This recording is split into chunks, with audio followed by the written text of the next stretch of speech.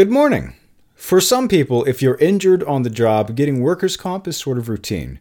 But for firefighters who are diagnosed with cancer after a career of being exposed to life-threatening chemicals, it's not always the case. For Friday, January 25th, it's your Loudoun Now Morning Minute.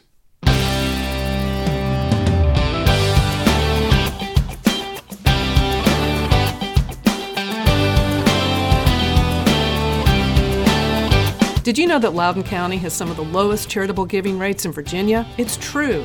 I'm Amy Owen, president of the Community Foundation, inviting you to take a few minutes to learn more at facesofloudoun.org.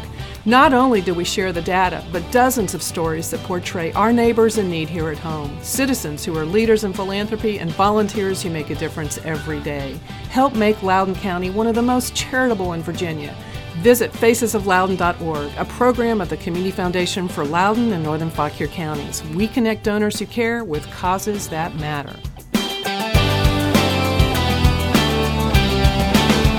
Today's Morning Minute is brought to you by the Community Foundation for Loudoun and Northern Fauquier counties. Thanks for being with us. I'm Rence Green. Firefighting is a different job than it was a few decades ago. For one thing, according to Jeremy Mader, chairman of the Loudoun Career Firefighters Association, firefighters today are exposed to many more cancer-causing substances because so many more household objects give off toxic chemicals when they burn. In other words, everything in the house is made of plastic. But firefighters in Virginia who try to get workers' compensation from the county have to prove that they came into contact with a specific toxic substance on the job. The Virginia Workers' Compensation Act puts the burden of proof on the firefighter. Although you can see where a person in a burning building might not be taking notes, or where they might assume that at some point in a firefighting career they've come into contact with some toxic stuff. 14-year Loudoun County firefighter Kathy McCrae, who has been diagnosed with stage 3 ovarian cancer, said although firefighters wear 75-pound 3-layer turnout gear that protects them from the 1,000-degree flames, their protective suits have weak spots that let toxins seep in. In particular, she said, when firefighters are working in the heat, their sweat drips down to their groins, bringing cancer-causing soot along with it that sits there and seeps into their skin. Some diseases, if you're a firefighter and you develop them, it's assumed you got them on the job and you're covered. That covers things like hypertension and respiratory or heart diseases, along with some cancers, leukemia or pancreatic, prostate, rectal, throat, ovarian, or breast cancer. But for other cancers, like for testicular, colon, and brain cancer, firefighters have to prove that they came into contact with toxic substances, and even that may not be enough. In 2015, an appellate court ruled that Garrett Whiting, the former fire marshal for the city of Charlottesville, had to prove not only that he came into contact with a specific carcinogen, but that it alone caused his prostate cancer. Mader said that's a problem because firefighters are twice as likely to develop testicular cancer. But this year, there were 2 bills filed in the State General Assembly to change the law and give firefighters a better shot at getting workers' comp.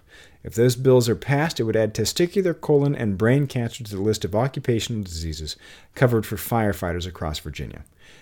It would also eliminate a firefighter's responsibility to prove that he or she came into contact with a specific carcinogen. Last year, similar bills died in the General Assembly. The Loudoun County Board of Supervisors supports this idea, although it will likely mean the county has to pay more money out. County Public Affairs and Communications Officer Glenn Barber said that the county paid out a little more than $1 million in workers' compensation for career and volunteer firefighters last year. Speaking again of that firefighter battling ovarian cancer, Kathy McCrae, over the past 8 months, she's spent about $7,500 in copays on doctor's visits, tests, and treatments. Ovarian cancer was added to the list of covered cancers a few months before she was diagnosed, and she said that will help her case for workers' comp. And if this legislation fails again this year, Mader said they'll be back again next year with even more energy. Go to loudounnow.com/morningminute to check out the whole story. In other news, the rate at which students in Loudoun County Public Schools are being suspended is dropping, although there is still a disparity for minorities and special ed students. But school staff say they're working on closing the gap. Asia Jones, Assistant Superintendent of Pupil Services, said last year the suspension rate was 1.94% for black students, down significantly from 6 years earlier when it was 4.36%.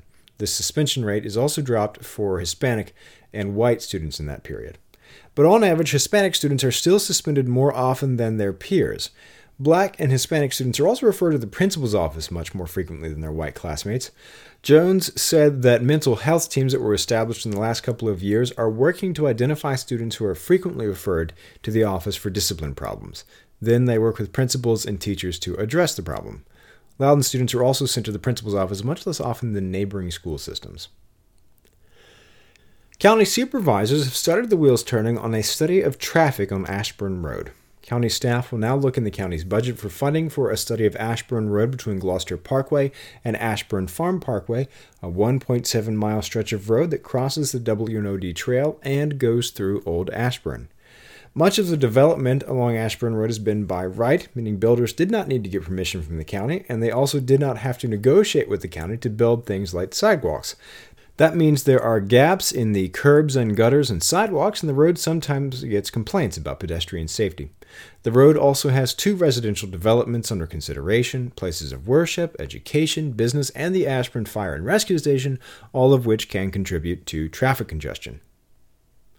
After the town of Purcellville's effort last year to turn over Fireman's Field to private management, which led to kind of a mess, the town is now hoping to negotiate with the county government to keep running the athletic fields.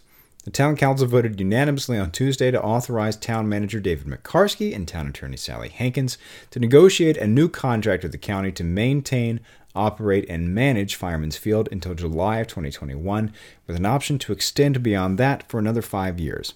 McCarskey said if the town strikes a deal with the county, that could save the town $40,000 in field maintenance, but would mean the town misses out on advertising opportunities at the sports complex. Supervisor Tony Buffington, who was the first to suggest that the county keep maintaining the field, said he was happy to hear about it.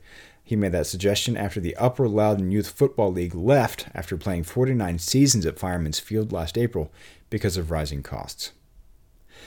And to celebrate National Skating Month, the Ashburn Ice House is offering free skating from 3:30 to 5 p.m. next Tuesday. There will also be complimentary group skating lessons at 3:30, 4, and 4:30 p.m. Space is limited to 200 skaters, so show up early. Get the full story on this and all these stories over at loudounnow.com. On today's Get Out Loudoun calendar, country singer-songwriter Andrew Lamont will be at Harper's Ferry Brewing tonight from 5 to 8 p.m. Chris Compton will be playing Vanished Farmwoods Brewery in Luckett tonight, also from 5 to 8. And the Jazz Concert Series continues at Atlantis in Sterling tonight at 7 p.m. with Brian Fox and friends. Get the details on these events and check out the rest of the events calendar at getoutloudon.com. And if you like the Morning Minute, put it up really loud and roll down the windows as you're sitting on Ashburn Road to tell all your friends, and subscribe wherever you get your podcasts. And it'll be waiting for you there every morning. Okay, have a great weekend and have a great day.